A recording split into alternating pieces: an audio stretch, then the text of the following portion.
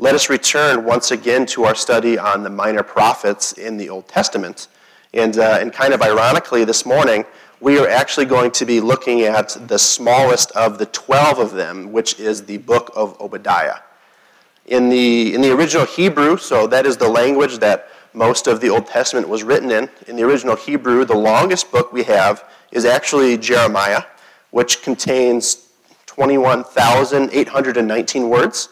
And then by contrast, to think of another minor prophet when we've studied a couple months ago, Nahum, that one contains 558 Hebrew words. However, Obadiah only has 291 words in total, making it not only the smallest book within the minor prophets, but also within the entire Old Testament itself. And by the way, does anybody here know what the smallest book in the entire Bible is? And if you know it, just shout it out. 3 John, there we go, Joel. Yeah, so 3 John is the smallest book in the entire Bible with only 219 words in the original Greek. And I'm pretty sure that some of my text messages that I send are longer than 219 words, so that's kind of fun. But Obadiah, the fourth minor prophet within the 12, and also named after the guy who preached somewhere within the mid-6th century BC, I think, was crafted to be intentionally short.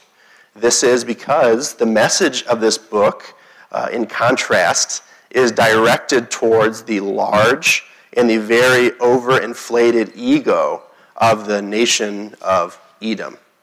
But before we get into all of that, let's just pause for a moment and turn to our Lord with a word of prayer. Bow with me if you will.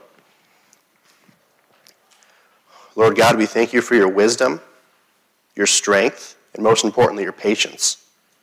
We as humans can be rather stubborn sometimes, and we can believe ourselves to be much bigger and worth a lot more than we really are. But despite our unwarranted pride, you love us anyways. And because of that love, you don't want to leave us as we are.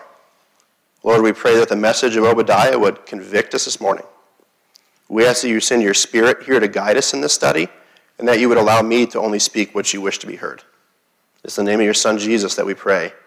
Amen. So if you have your Bibles with you this morning, I invite you to turn to the book of Obadiah, and it is okay to use the index for this one because it is kind of hard to miss. And there is only one chapter in this book, and so we will start by reading the first 4 verses from Obadiah. And so if you don't have your Bible with you, I will have the words on the screen. They say this: The vision of Obadiah. Thus says the Lord God concerning Edom, we have heard a report from the Lord, and a messenger has been sent among the nations. Rise up, let us rise against her for battle. Behold, I will make you small among the nations. You shall be utterly despised. The pride of your heart has deceived you, you who lived in the clefts of the rock, in your lofty dwelling, who say in your hearts, who will bring me down to the ground? Though you soar aloft like eagles, though your nest is set among the stars, from there I will bring you down, declares the Lord.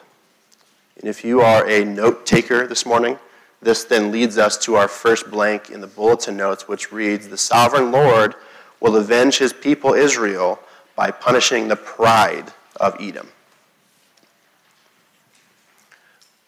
Like I mentioned before, and also like we can see from the very first verse, the book of Obadiah is all about the nation of Edom. But who or what really is Edom? Well, this nation's origin is actually as old as Israel's just about. And it finds its beginning all the way back in the book of Genesis as well. And so if you remember the story of Isaac and Rebekah in Genesis 25, you might recall that Rebekah gave birth to twins. And the eldest she named Esau, and the youngest twin she named Jacob.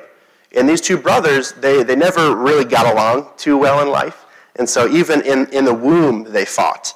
And Jacob, a little bit later, it's always kind of a funny story to read, but a little bit later, he actually steals the birthright from his brother Esau by way of this bowl of red stew and a couple other unusual things. But if we go a bit farther into the narrative of Genesis, we would see that Jacob is then renamed by God. He is given the name Israel, which of course becomes the name of the nation of Israel. And then Esau is also renamed. In Genesis 36:1, we see that Esau is called Edom, and his descendants are called the nation of Edom. And it's true that Jacob and Esau, they reconciled later in life, if you know the story. So Jacob, he meets up with Esau in Genesis 32 and 33, and he sends him gifts. He bows before him, and Esau comes and he forgives his younger brother for his previous trickery. But this reconciliation, it really doesn't last that long when we come and look at their descendants. There was peace in Israel, in between Israel and Edom for a while. That is until King David decided to subjugate Edom in 2 Samuel 8. But Edom then, in turn, rebelled against Israel by way of revolution in 2 Kings 8. And then, a bit later on, Edom decided to ramp up their resentment by aligning themselves with one of Israel's greatest political enemies, the nation of Babylon. And this is really where the tension between these two nations evolves into something much more sinister. Because in 587 BC, the king of Babylon, he came and he successfully destroyed the great city of Jerusalem by laying siege to God's people. And besides killing a great number of Judeans, the Babylonians, they also came and they took many of those in the southern kingdom as slaves, and they sent them out into exile. And so Babylon took Israelites as prisoners from their homes and their farms. They burnt a great deal of the countryside, and they left the land just bare and desolate. But once much of Jerusalem had been sent into exile, what did Edom do? Well, they mocked their brother. They made fun of Israel's misfortune, but more so, it seems like Edom might have actually joined in and helped Babylon spill Israelite blood. And so if you're familiar with Psalm 137, which is a pretty brutal psalm, it talks about this, but also Ezekiel 25 and 35 kind of detail this happening too. And after Babylon ransacked Jerusalem, the Edomites, they went out and they plundered other Israelite cities. They went out and they killed many, and they captured all the others to sell them into slavery. They saw that their brother was weakened, and instead of helping, they kicked him when he was down. And you know what? Edom was very, very proud of this. They thought that helping hurt Israel in this way was somehow praiseworthy. They thought that they were on top of the world because of these actions. Finally, Esau, the older brother, was better than Jacob. Finally, they would get the recognition that they deserved.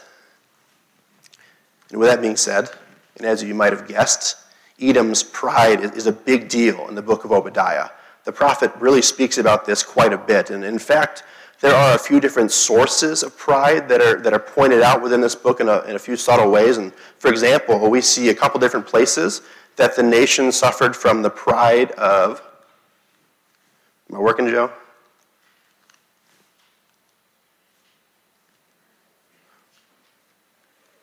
Want to switch to the next slide for me?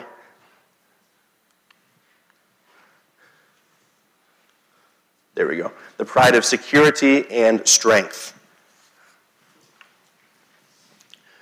So if you are big into movies, like I am, and I know some of you are, you may have seen the movie Indiana Jones and the Last Crusade, and I think that's the third one, where Indy and his dad, they go out and they find the Holy Grail, and I think his dad is played by Sean Connery, which makes that movie even more fun.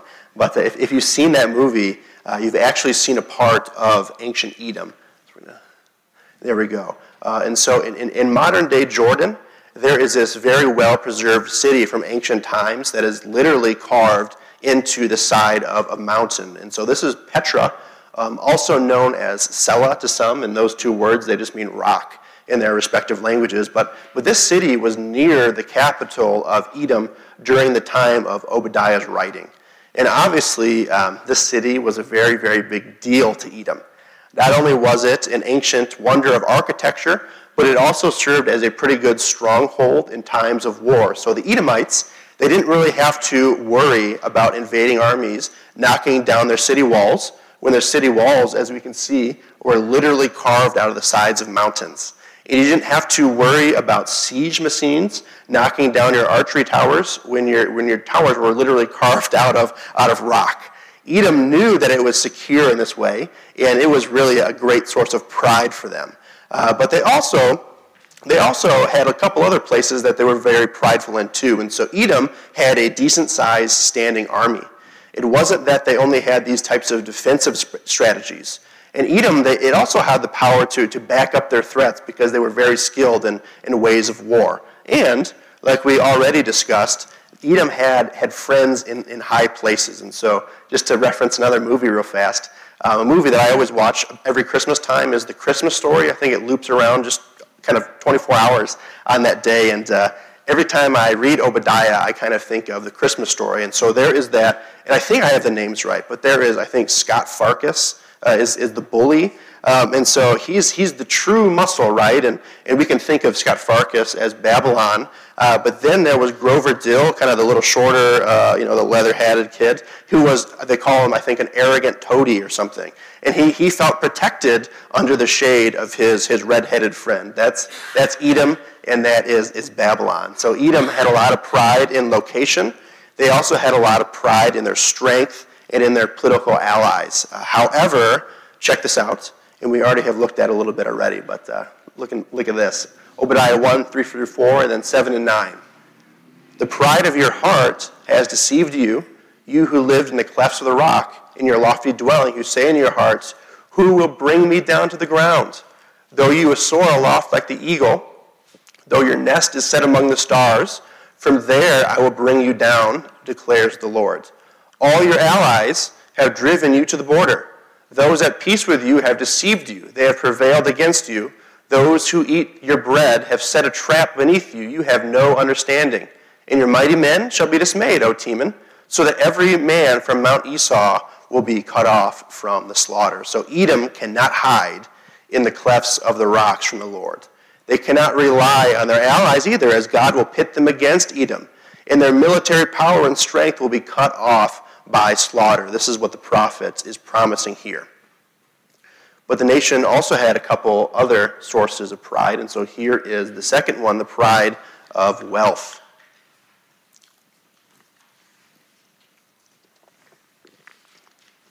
So when Babylon came and wiped out Jerusalem, they left a lot of Israelite farmland and a lot of Israelite cities vacant.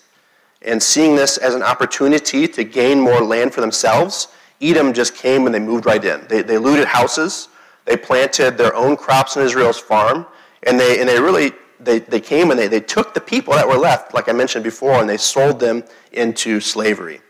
This gained them a lot of wealth in doing so, but Edom, they also controlled a major chunk of the ancient trade route called the King's Highway back in those days. And so way up north in Damascus, this thing called the King's Highway started, and it went all the way down to the port at the Red Sea. But in order to get from Damascus to the Red Sea, you had to both go through and pay tribute to the Edomites. And again, Edom was very proud of this. They had money, and they happily mocked and stole from Israel, their brother, when they were most vulnerable. But if thieves came to you, if plunderers came by night, how you have been destroyed. Would they not steal only enough for themselves? If grape gatherers came to you, would they not leave gleanings? How Esau has been pillaged, his treasures have been sought out. So in other words, Edom might have pillaged Israel like a thief, but the day is coming when they will be met with the same. And it's kind of funny, actually, in a sardonic kind of way, that Obadiah writes that those who will pillage Edom in the future will at least leave the gleanings behind for the poor. So these people in the future, they're going to be more considerate. They won't take everything away. These future plunderers are going to be a little bit more civil than Edom. But there is one more source of pride that Obadiah points out, and it is the pride of wisdom. The Edomites were noted for their wisdom in the ancient world. Even the literature in the Bible attests to this in some ways. And so in Job 1:1, we see that Job himself was from a place called the land of Uz. And if this specific Uz is the same one that is mentioned in Lamentations 4:21 and then also in Jeremiah 25:20, that means that Job was from Edom, or maybe that Job was in some ways an Edomite. But so also was his friend. Eliphaz, the guy who kind of pops up out of nowhere in Job 4, is said to have been a Temanite, which Teman was a district of Edom. So Teman to Edom is like Michigan to the USA. But archaeologists, they've also uncovered something called an ostrakhan in Horvat Uzzah. And an ostrakhan is just a fancy word for a piece of broken pottery with writing on it. And so I tried finding a good picture of this, but there is no good pictures out there. But basically, this ostrakhan that they found has this weird Edomite version of the book of Job written on the side. And so it's kind of like some people went out and they wrote their own parallel wisdom story to what the Bible was doing. However, when the Lord comes in judgment, will I not, on that day, declares the Lord, destroy the wise men out of Edom in understanding on Mount Esau? So in other words, Edom, they had a lot of pride. They felt that they were protected from everything in the clefts of the rock. They thought that their armies and allies would save them. They thought that their wealth and wisdom would get them through anything, but their arrogance had blinded them to reality. God was coming, and nothing is powerful enough to stop the creator of heaven and earth. But let's continue on a little bit further to see how this book of Edom ends. Obadiah 1:15, and then verses 19 through 21. It says, "For the day of the Lord is near upon all the nations. As you have done, it shall be done to you. Your deeds shall return on your own head. Those of the Negev shall possess Mount Esau, and those of the Shephelah shall possess the land of the Philistines. And they shall possess the land of Ephraim and the land of Samaria, and Benjamin shall possess Gilead. The exiles of the host of the peoples of Israel shall possess the land of the Canaanites, as far as Zarephath, and the exiles of Jerusalem who are in Sepharad shall possess the cities of the Negev. Those who have been saved shall go up to Mount Zion to rule Mount Esau, and the kingdom shall be the Lord's." So, not only will the Lord punish Edom, but he will also restore that which was stolen from Israel, and then some. The second half of Obadiah is all about outcome. That is, what Edom has done to Israel will now also be done to them. As they have exploited Jerusalem on its day of calamity, this coming day of the Lord will not be kind to them. Or, like Paul might put it in Galatians, what they have reaped, they will now sow. But Obadiah, he actually makes mention that this coming day of the Lord will not only affect Edom, it will affect all nations. Edom here is really being singled out as a representative as to what will happen to all people who will reject God. All people will one day stand under judgment before Jesus, as Matthew 25 describes. But it is true that Edom's particular judgment for their pride and their cruelty towards their brother will happen before this eschatological end times one.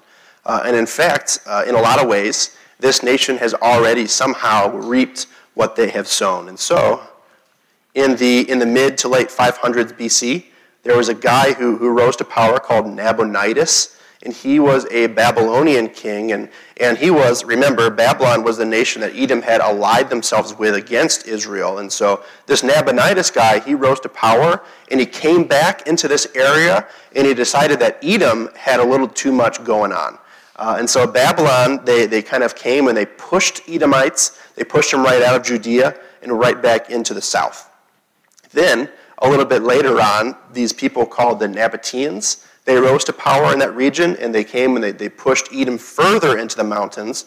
And these Nabateans, they actually came and they took control of their own rock fortresses. And so these things that Edom thought were unstoppable, impenetrable, the Nabateans just walked right in and took them from them. And it was actually the Nabateans who revamped Petra and carved it out even more into the ways that we see it in movies like Indiana Jones, or if you've ever been to Jordan, that we see that now because of the Nabateans. But then a guy in 129 BC, he had the name of John Hyrcanus. He came along and he just about destroyed them all. And so if you're familiar with the story of Hanukkah and some other kind of parallel stories that run with that, you might recognize that name. And he really did a good job of destroying the Edomites, that is, until Rome rose to power a little bit later on and they finished the job. However, this is not at all the same fate mentioned for God's people, according to Obadiah here. Instead of remaining landless or instead of just being kicked out farther and farther, God's people will one day be returned to Jerusalem. What's more, though, is that they were promised to also gain control of even more land than what they had during Solomon's time. And so these places mentioned, like the Negev and Zarephath in the land of the Philistines, these were all places promised to Israel during their wilderness wandering period after the Exodus. But Israel never actually took control of many of them during their divided kingdom. Nevertheless, it does seem like they will get them in at least one day in the future. And I probably should at least briefly mention my translation in verse 21. And so if you've been following along on your Bibles and not just on the screens behind me, you might have noticed that my translation actually looks a little bit different than the one in your Bible. And so some English Bibles, they have, like, for example, the NIV and the ESV, they translate that first verse as saviors shall go up to Mount Zion and rule Mount Esau. And some people, they really do make a really big deal about the plural savior thing. But there is actually good grammatical reasons to read that word as passive instead of active. And so in other words, instead of saviors shall go up, it's probably best to understand that as those who have been saved shall go up. Although that's nerd stuff. That's the things that really get me excited. And so if you're really interested in why that is, you can come and talk to me afterwards. But the point of this passage really remains the same regardless of how we read it. God has promised to restore his people, and the Lord will judge the wicked. And while Israel is yet in exile and suffering under the hands of Edom, God, her king, has promised that he is coming to bring rescue and to retake his throne. And that's the book of Obadiah. It's short, but don't let its size fool you. It really does pack a heavy punch. It's convicting in some ways, and it's encouraging in other ways. And I think it really has a lot to say to us Christians who are living some 2,500 years after it was written. And so let us just take a couple minutes now to think about how we might be able to apply the book of Obadiah to our own lives now. And I've got 2 points to that degree. And so here is the first. Jesus will one day vindicate his people and silence the arrogant.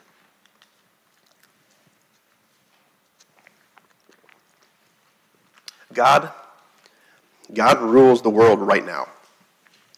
And he is the one who turns the course of nations and the course of history as he pleases. If this weren't so, he couldn't promise Jerusalem on Obadiah's day that he would cut off Esau and reestablish Jacob, but he did. And he brought much of that to fruition already. And I think that we can take a lot of comfort in the fact that we do also serve a sovereign God who keeps promises like these. God will bring justice to those who target the innocent. I think of my friends Denise and Laminda, who are currently serving in Sri Lanka right now as missionaries. And if you're not aware, if you haven't been keeping up with the news, on Easter Sunday in Sri Lanka, a whole lot of churches over there were bombed. And several hundred Christian worshipers, I think the number is like 300 and above now, several hundred Christian worshipers have died because of it. And this act, unsurprisingly, has put a lot of fear into people's hearts, especially so because a terrorist organization is now boasting in the mayhem and in this cruelty that they have caused. But there's also this really horrible but telling picture that has been floating around the internet that really, I think, really encapsulates what is happening here. And it's of the aftermath of one of the bombings. And the church is evacuated, and there is just rubble all over. But there's this one little statue of Jesus that is this kind of left standing on the table. It's still upright, it's still standing, but it's been sprayed with blood of the innocent victims who were killed in this attack. And I'm not going to show this photo for obvious reasons. If you really want to look it up, you can. But I think this photo, it really kind of serves as a good testament to the promises of God laid out for us in the prophets. The Lord is aware of the blood spilled in this world. And he hates wickedness, but especially that done against his people. And we might sometimes feel like we've just been kind of jostled around aimlessly, or we might feel like we've been riding around in a stagecoach pulled by wild horses. But we should not fear, because God is sovereign, and he has promised that things will ultimately work out in the end for those who trust in him. The ending of Obadiah, it foretold the day when Israel's king would come to bring rescue and to retake his throne. And that happened. Jesus was crowned king on the cross. In his resurrection, he humiliated the powers of this present world, and he has promised to return again to judge the wicked and to vindicate the innocent. And so because of that, I think that we can join in with our brothers and sisters maybe elsewhere who read Obadiah presently and can only relate with an exiled Israel. And so their prayer, maybe those in Sri Lanka and other parts of the world, and maybe even in our own neighborhood, but their prayer is, "Come quickly, Lord Jesus." And I think that can be our prayer too. There's one more thing I'd like to point out, though. Pride comes before a fall. And this, of course, is a common idiom based on Proverbs 16:18 that states, "Pride goes before destruction, and a haughty spirit, it goes before a fall." And I think if we were to summarize Obadiah with one verse, I think this one really fits it well, because Edom's big problem, like we saw over and over and over again, was their pride. They let their security and strength, they let their wealth, and they let their wisdom trick them into believing that they didn't really need God for anything. Pride, in a sense, is the forgetting of God and our dependency on him for everything in this life. And in Edom, they definitely fell into this trap. But the things that the nation of Edom took pride in are really sometimes the same things that we take pride in today. And so this is kind of a silly story to kind of make it more lighthearted from the Sri Lanka thing. But I remember way back when I was in high school, I was really boastful about my skateboarding skills. And so if you guys didn't know that, I used to skateboard. But in reality, I wasn't that good. But in my head, I thought that I was just the best there was. And I'd always try to find opportunities to show other people my tricks, or just to show other people how cool I was. And I remember one occasion where this really, really backfired on me. My pride very literally came before a destruction. And so there was this young kid who had brought something called a banana board. Maybe some of you guys are familiar with, but they're like these really small little boards. They're usually yellow, hence the name banana. And he brought this board with him to Heritage Landing, which is a popular skateboarding spot in Muskegon, where I grew up. So if you've ever been to Muskegon, specifically, if you've ever been to I think they call it the Unity Christian Music Festival that happens there in Muskegon, that's Heritage Landing. But my friends and I, we were skating on the stage there at Heritage, and we spotted this young kid with his banana board just skating down the sidewalk towards us. And thinking quickly, I decided that, wow, this would be a really good moment to impress another kid. Maybe they can see how cool I am. And so I skated up to him, and I said, "Hey, kid, can I please borrow your skateboard so I can show you how to really ride it?" And he obliges me in this, and there was his first mistake. But here is my mistake, really. I messed up pretty bad. This kid's skateboard was plastic.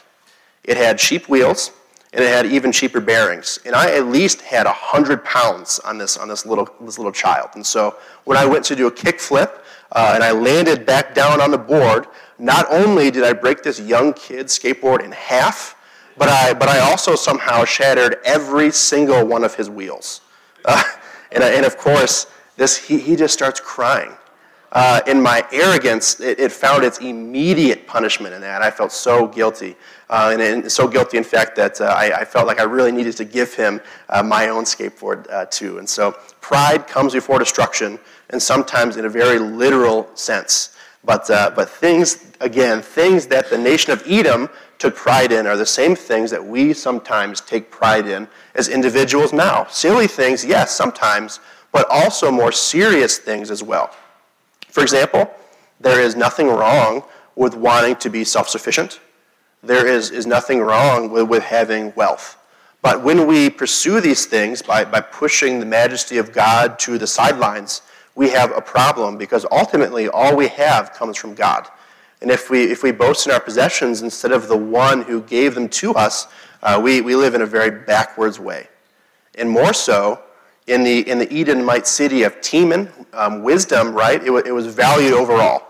And I imagine that those who didn't think similarly to the Edomites, maybe it was Israelites, and maybe it was even people who were living there, they were likely ostracized and mocked. But, we do the same sometimes. And so it's all over Facebook, right? So those who think one way about science are ridiculed by others who don't. And those who buy into one type of political system are mocked by others who don't. And, just read the comments on certain Facebook pages or certain articles posted if you don't know what I mean. So we sometimes think that we are so much smarter than others, and because of that, we are going to succeed where they have failed. But this way of thinking can really trick us into believing that our brothers and sisters are somehow lesser than us. And that is a very dangerous thing. Pride has the power to wrap up our ugly sin in very beautiful boxes and present it to us as perfectly fine or even commendable. But Edom, they also struggled with pride when it came to their security and their strength as well. And so they thought that by their own might, they could save themselves from all harm. They thought that their fortresses were impenetrable and that their allies and their armies were a cut above the rest. And in a certain sense, they thought that they could save themselves from anything and from anyone. They were their own salvation. And I think that we can sometimes fall into similar trappings too, but especially when we apply this type of thinking to our spiritual lives. And so can we save ourselves from the wrath of God by our own might? Can we do enough good works in this life to sufficiently please the Lord of all? No. Only through the blood of Jesus can we find salvation.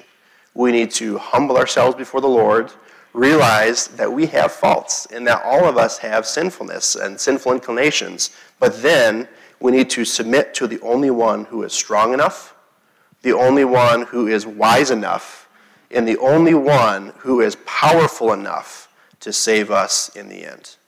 So let's pray. Lord God, we thank you for the witness of Obadiah. Through this prophet, we are reminded that you are a God who keeps promises. You are aware of the violence that happens in this world, and you act accordingly in your good timing. Lord, we pray that when we find ourselves in the midst of suffering, that we would remember this. But more so, we pray that we would learn to reject pride, and through the help of your Spirit, learn to humbly submit ourselves to you. You are the only one powerful enough to save. And the only way we can have saving faith is through your Son, Jesus. Let us remember that the next time we are tempted to boast in something besides you. It's in Jesus' name we pray. Amen. Well, at this time, I would like to invite you to stick around. We have cake out there. You can sign some cards for us. Make sure you congratulate a graduate, and then stick around for our BFG time. But more importantly, maybe, stick around for our potluck that happens after the fact. You're dismissed.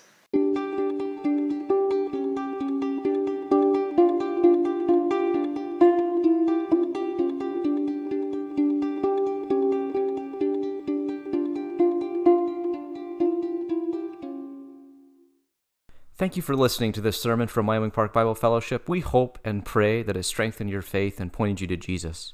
We want you to know, too, that we grow in our faith not just through listening to sermons, but by becoming part of a local church. If you're not part of a local church, we pray that you'll visit one soon. And if you're in the Grand Rapids or Wyoming area, we want to invite you to join us each Sunday morning at 9:30 for worship. May God bless you.